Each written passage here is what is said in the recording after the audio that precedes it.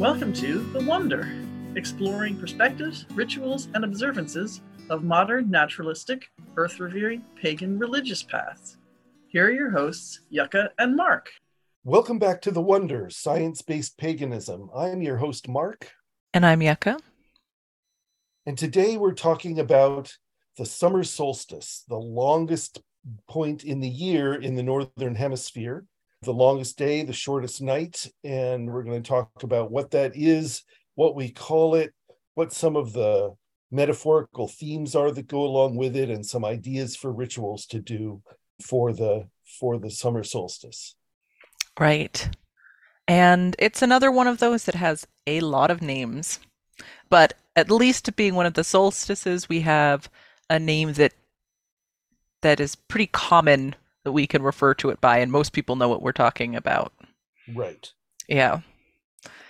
Yeah. For many, many years, this was referred to in the English-speaking world as Midsummer. So that's where you get a Midsummer Night's Dream, all that kind of stuff.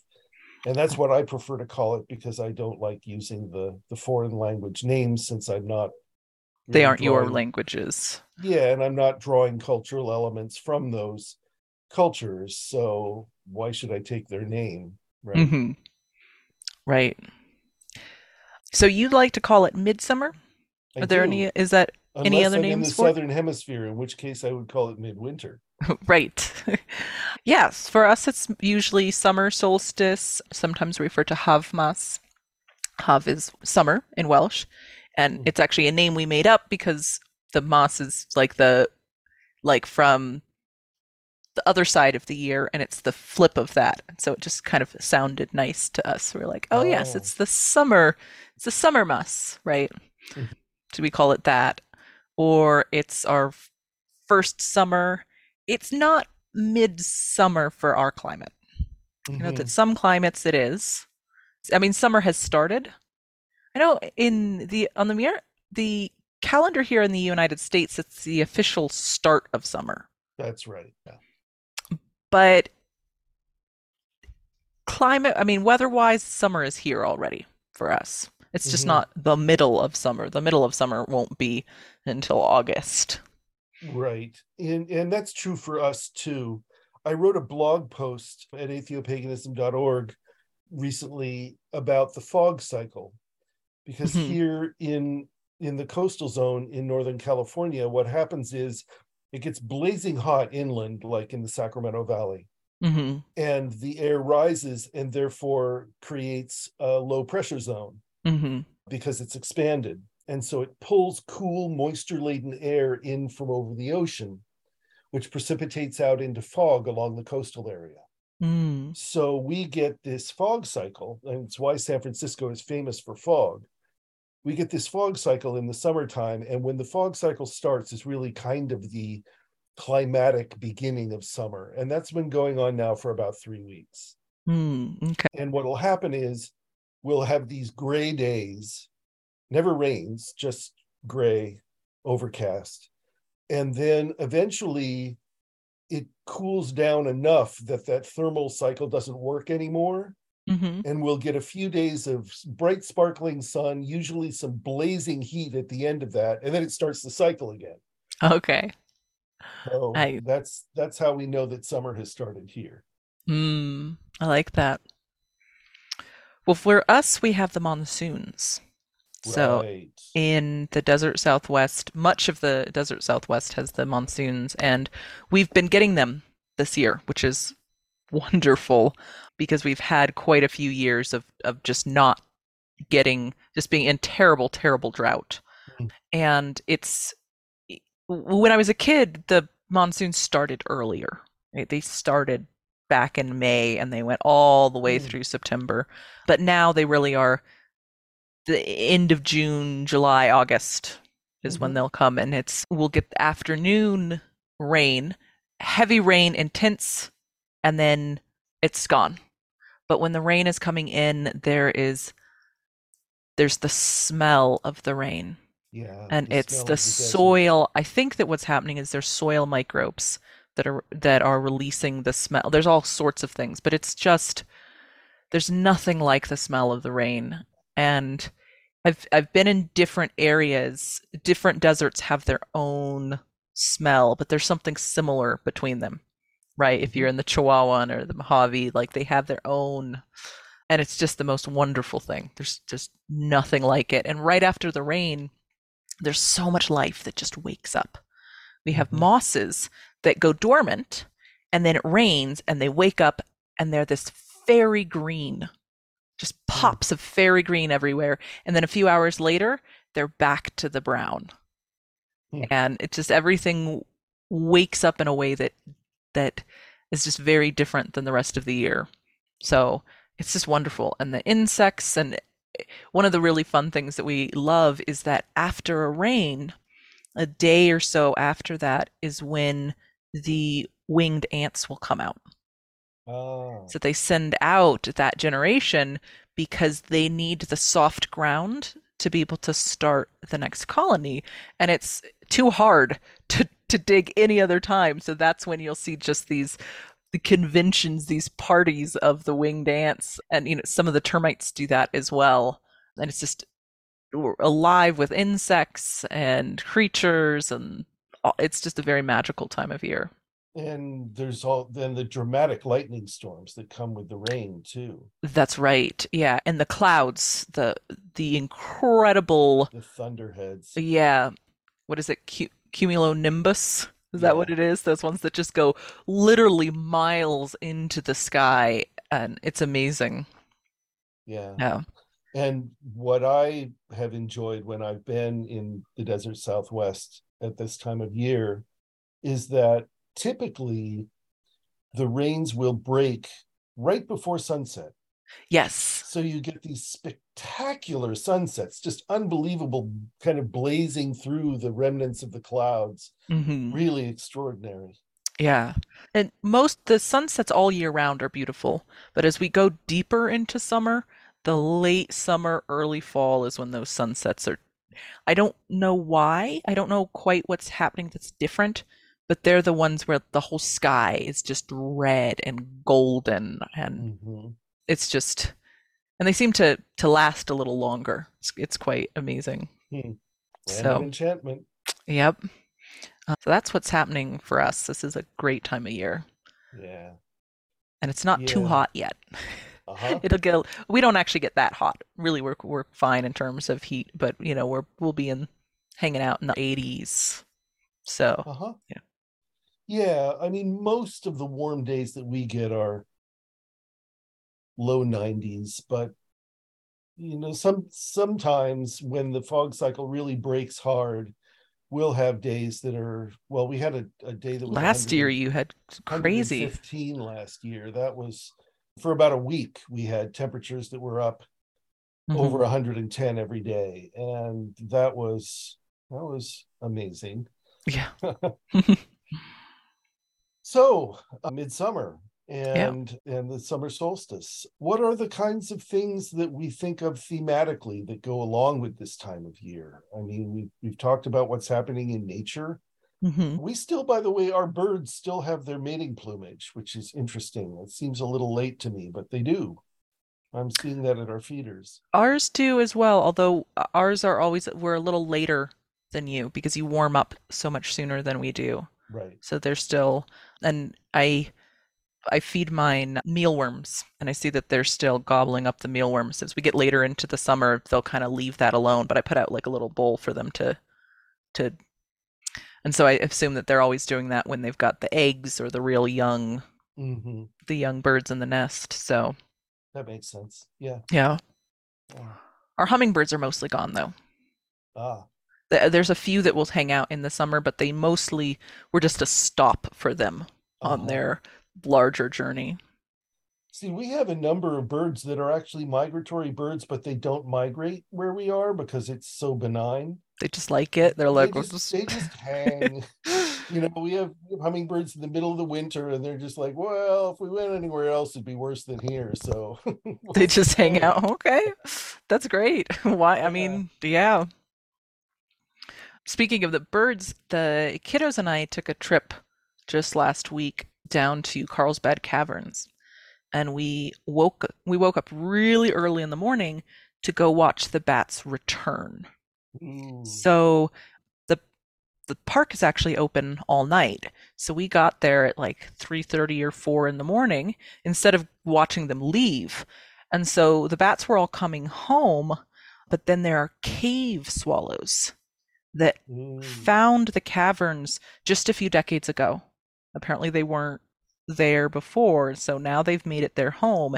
And so you switch, the bats go in, and then the swallows come out. Oh. And so they're also migratory, so they'll go down south, farther south, because, I mean, from my perspective, Carlsbad is already pretty south, but I'm talking about, down into South America for that, and then they'll come back up from like April to October. And they're just incredible creatures as they're swooping around, and when they fly next to you, it's like, sounds like the sky, like a crackle as they like zip past you. So that was really fun to get to see them in the like hundreds. So hundreds of bats replaced with hundreds of these swallow. Wow. That's cool. Yeah. So just a plug for everyone, if you have not been to the caverns, it's unbelievable. They're really unbelievable. You can hike down, but they also have an elevator. So you can get down. So if you are in a wheelchair or have any mobility challenges, like it's really, really accessible. So it's a great experience. Yeah. Now, in terms, we were on themes though, right? So you often see this wheel of the year as the life cycle of a human, right? I do. And this time would be full adulthood, like in your 30s, maybe into your mid 40s, kind of at the height of your powers. And that doesn't entirely square with my understanding of this holiday, actually, thematically, because to me, this is the holiday of leisure. In the agricultural cycle, that's kind of what it is. At least it was in European times, and it is where I am locally. Because you did all the planting, but it's not time to harvest. It's been done. Stuff is growing. Not time to harvest yet. So really what you do is lie in a hammock and drink beer or mojitos and just kind of relax. So it's a time for going to the beach and other sort of leisure kinds of activities. And that's what I most associate with this holiday, actually, is not formal rituals so much as just getting outside and having recreational activities that are enjoyable and relaxing. Okay. That's wonderful. How about you? What are the things that you associate with this time of year? Yeah, this is the bugs time of year for us. This is the arthropods, our insects and myriapods, and this is really the time of year in our climate where they really are at their peak and their height, and there's just the wild bees are out and all kinds of creatures are around. We have, these ones will get a little bit more active later on in the year, but I adore them. We have Carolina wolf spiders here, which are wolf spiders, but they are, several inches across. They're big. They're like the size of a small little tarantula. And we like to go out on night hikes, and which you have to, of course, be careful to not step on any animals. But the spiders are very shy creatures, right? They don't want to come up and mess with you. But when you shine your light around, their eyes glisten like little bits of mica, and they look back at you. And so there's just a celebration of them and how important they are for our world. They are just so critical. And it's also a time that we do gifts as well. So we do gifts on both solstices. And when we're recording this, we're about a little bit more than a week out. So we haven't put it up yet, but we have a bee garland that we do in our house where we've made giant bees out of like cardboard, and some of them of clay, and we put it around and decorate the house for the summer, and of course lots of sun motifs as well, because there's just so much sun right now, and we put that around the house and, hang little trinkets and little gifts, and so the kids will probably get some books and things that are often insect related or cousin insect, because spiders and centipedes and those things aren't insects, but they're close cousins. Right. So, right. yeah. Well, that sounds really fun and wonderfully seasonal. Yeah, the sun symbols are obviously a big part of, what I do with my focus, for example. My altar has lots of sun symbols on it generally, but it gets a lot more sun symbols on it at this time of year. Yeah. It's really, the reign of the sun triumphant at this time of year. This one of my least favorite summer solstice traditions is that right around this time of year is when I sunburn my scalp and then realize that it's hat season. I need to not do this. It's not February anymore. The sun is not weak. The sun is about as overhead as it's going to get, and it's strong, and I need to protect myself from it. Yes. So that's another thing that happens every year. I enjoy hats. I have some great, huge, broad-brimmed hats. My climate is a hat all the time climate. Because even in the winter, it's very, very, very high elevation, but it's cold enough that you need to have a knit hat in the cold half of the year. And then there's just so much sun that you just got to have something or else you can't see to protect your face and neck and all of that. At that elevation, there's so much UV. You really got to be careful. Yeah. Well, when you go to the weather page and it'll tell you what's the pollen count and the wind, our UV index is almost always 10. So, all the time. You just don't even look at it. It's 10. So, yeah, you can't leave a tarp won't last a season out there. The UV just eats it. And it turns into those terrible million little pieces of plastic everywhere. So, well, are there any rituals that you do either for yourself or with your community around this time of year? Well, as I said, most of what I want to do with my community at this time of year is really just kind of hang and enjoy one another's company. But there is one ritual that I do every year, which involves my sun broom. And longtime listeners will have heard me talk about this before. I have a handle, which is a piece of oak branch that I gathered in a state park. And on that, I have bound long grasses to make a shaggy sort of broom. And I add grasses to it every year. And some years, I actually fully replace the grasses if I can find enough long grass to cut wherever I am, and use that to replace the bristles. And I bind that all up, and then I sit it out in the midsummer sun all day on the day of the solstice. And the idea of that is that it's soaking up the power of the sun. And so along about February, I can wave that thing around the house when it's really dismal, sort of remind myself of the feeling of the sun and the energy and the warmth and light and all those things that I'm missing in February. That's great. It's a nice ritual tool to have.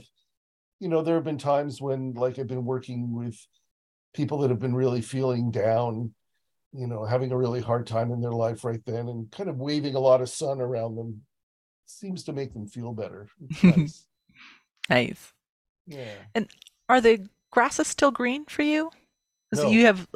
So you're harvesting dry grass then? Yeah, it's generally wild oats. They grow very tall, and so you can cut them off and make a nice long broom. This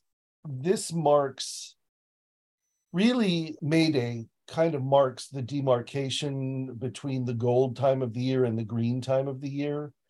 That's what I was remembering. Yeah, things are starting to gold up.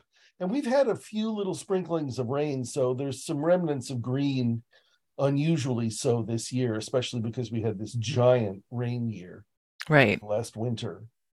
But by and large, the hills have gone golden by this time. And so that's the golden time of the year. Yeah. I really just enjoy how flipped our climates are, because this is one of the only times of year that the grass is green. It's gold most of the year, but right now we've got this pop of green. And it's just beautiful how places are so different, right? Yeah. We're experiencing, I mean, we're sharing some experiences together because we're going, what's happening astronomically, we're all experiencing that. But what spring is for you and what spring is for me, we're just in these very different worlds, and yet coming together and sharing in an online space and then going back to our, might as well be different planets sometimes. Yeah. Well, and of course, I mean, I just had our Saturday Zoom mixer that we do every Saturday this morning, and a woman from Argentina was there. And of course, she's in an entirely different world. Right. It's like it's cold and it's wet and it's dark and all those things that we associate with December up here are what's happening for her right now. So yeah. And that as a country has so many different environments.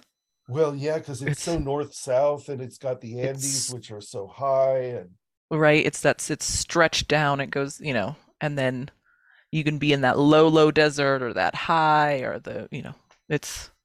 I'm looking at it on the map right now. Yeah. Or Patagonia, which is this Arctic kind of environment. Yeah, it's everything. I'd love to go. Where there are still folks who speak Welsh. Really? Yes, there is a Welsh community there, and so you'll find people with last names of like Evans and things like that. Yeah. Wow. So they're like the Welsh like cowboys in Patagonia. It's a great country. It's an amazing. We live in just a wonderful world. Just so many different places and little gyms and yeah. Yeah. So. Yep. Well, that's kind of part of what we're all about, isn't it? We live in a wonderful world. Me too. It's just really cool when you pay attention to it. Yeah. And I like having the holidays as these touchstones throughout the year, right? Just to kind of come back and think about, what was last year around solstice and the year before and how it's so similar and yet so different this time around. Well, I conjecture that that's why the symbol of the spiral was very attractive to prehistoric people, the creators of the megalithic passage burials and all that kind of stuff, because time really is like a spring. You come around to the same point again, but you're removed from it by a year. So it just kind of iterates around and around and around. Yeah. Always in a different place, and yet in the same place at the same time. So what was I going to do? I know what I was going to do. I was going to close with a poem for the season. Ooh. Let me grab. Sure. This is called Dawn Prayer. Whose warm love flows across the land each day, stirring life, the world's magic, arms yearning up, turning each green leaf to follow. Whose generous balm upon the skin is love's touch, heated fingers soothing. Whose roar boils water from ocean to sky, drawing sweet from salt, becoming rain, snow, river, lake. Whose fervid beat upon us is deadly, and yet contemplating cold stars, how we miss it, the golden one, quotidian center of our days, steady companion, sower of treasures great and small, light bringer, life quickener, dazzling, unbearably bright. Hail, oh hail, the magnificent sun. Thank you. My pleasure. I'm awfully fond of that star. I would be really bereft without it. Yes, you and all of us. Yeah. So, well, this was a great talk. And thank you. Sure.